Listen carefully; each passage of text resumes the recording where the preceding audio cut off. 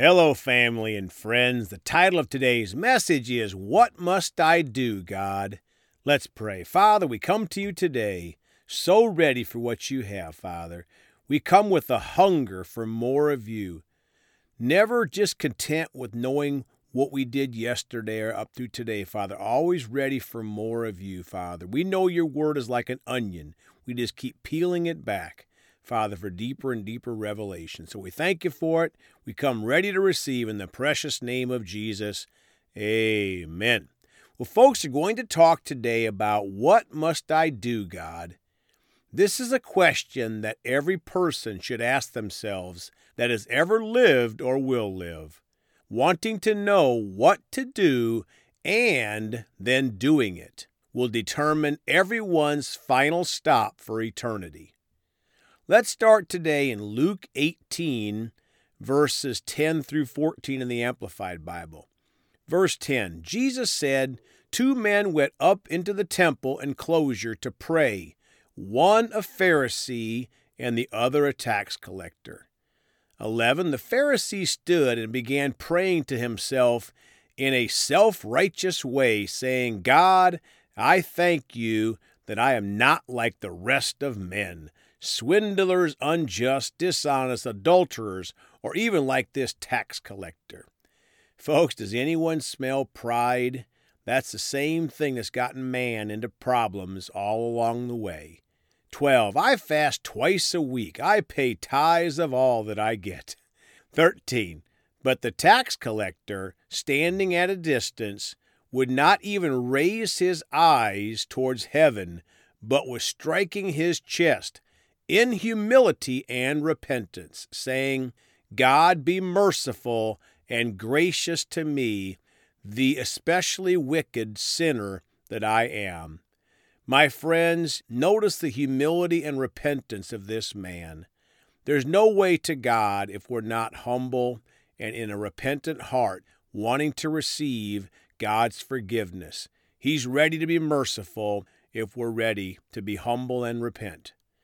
Now, verse 14, I tell you, this man went to his home justified, forgiven of the guilt of sin, and placed in right standing with God, rather than the other man, for everyone who exalts himself will be humbled.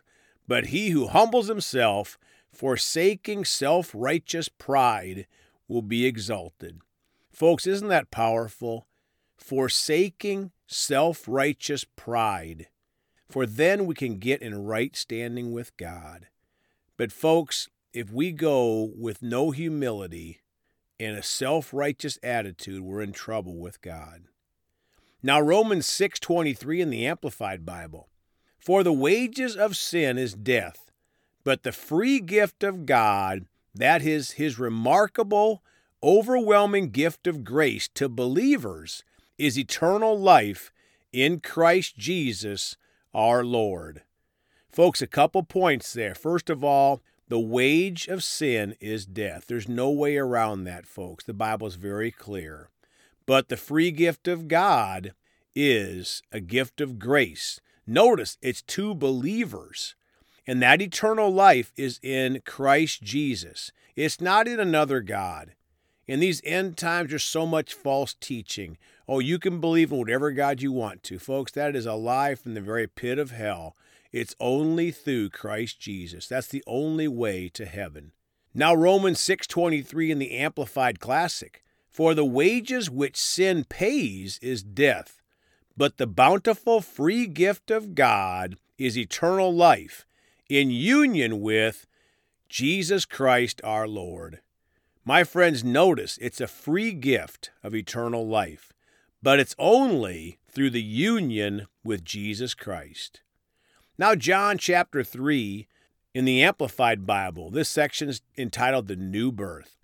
Verse 1, Now there was a certain man among the Pharisees named Nicodemus, a ruler, member of the Sanhedrin among the Jews, who came to Jesus at night and said to him, Rabbi, teacher, we know without any doubt that you have come from God as a teacher, for no one can do these signs, these wonders, these attesting miracles that you do unless God is with him.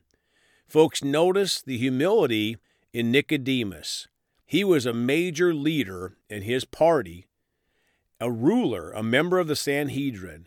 He didn't have to do that, but see, he started the beginning step of humbling himself, seeing something special in Jesus. And I wonder what he thought the answer would be. What Jesus said in verse 3, I assure you, and most solemnly say to you, unless a person is born again, reborn from above, spiritually transformed, renewed, sanctified, he cannot ever see and experience the kingdom of God. Folks, I wish I could speak this to every person in the world. This is Jesus talking, the one that died on the cross at Calvary. He said the only way a person can experience heaven is to be born again, reborn from above. Verse 4, Nicodemus said to him, how can a man be born when he is old? He cannot enter his mother's womb a second time and be born, can he? Jesus answered in verse 5, I assure you and more solemnly say to you, unless one is born of water, pause folks, that's through our mother's birth canal, and the Spirit, that's the born again experience folks, he cannot ever enter the kingdom of God. So folks, Jesus repeated it again. Now verse 6, that which is born of the flesh is flesh. The physical is merely physical, and that which is born of the Spirit is spirit.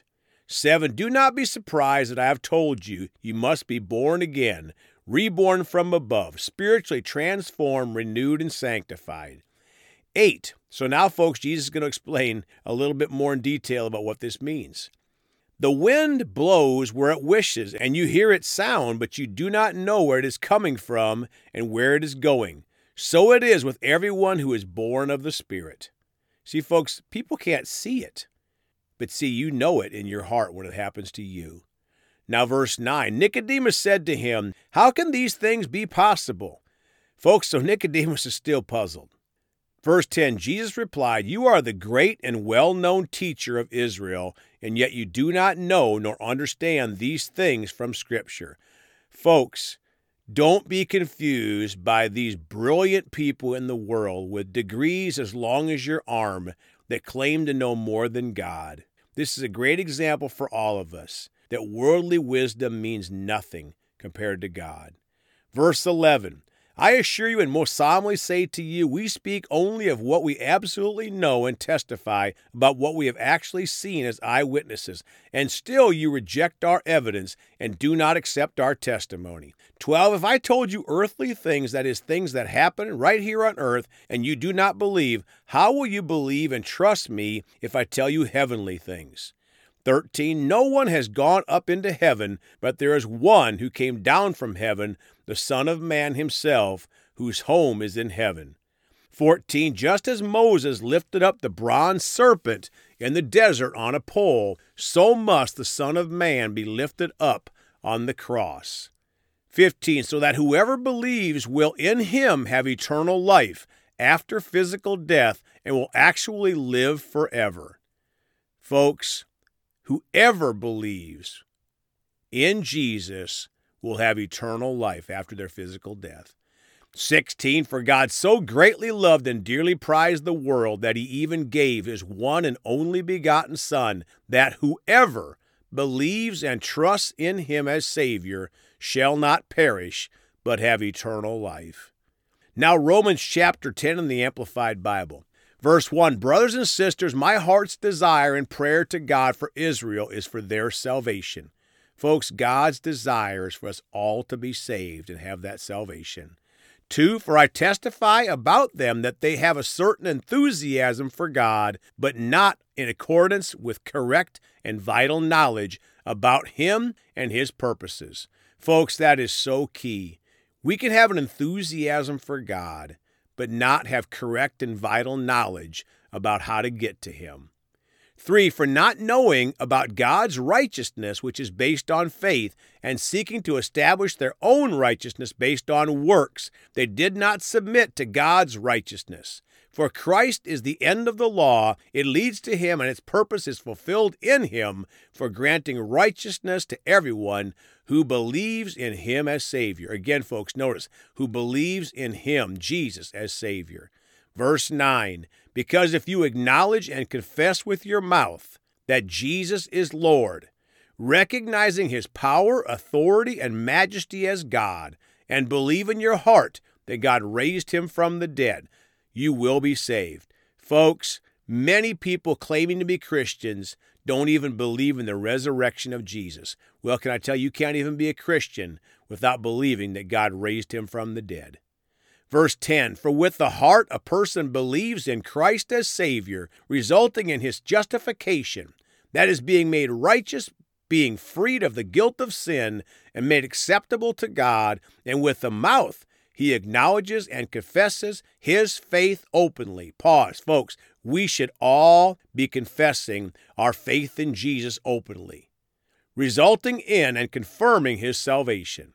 11, for the scripture says, whoever believes in him, whoever adheres to, trusts in, and relies on him will not be disappointed in his expectations.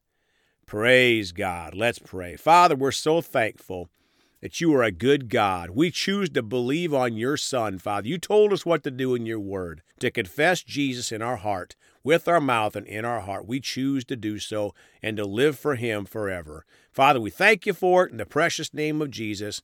Amen. Well, folks, you can contact us at 812-449-8147.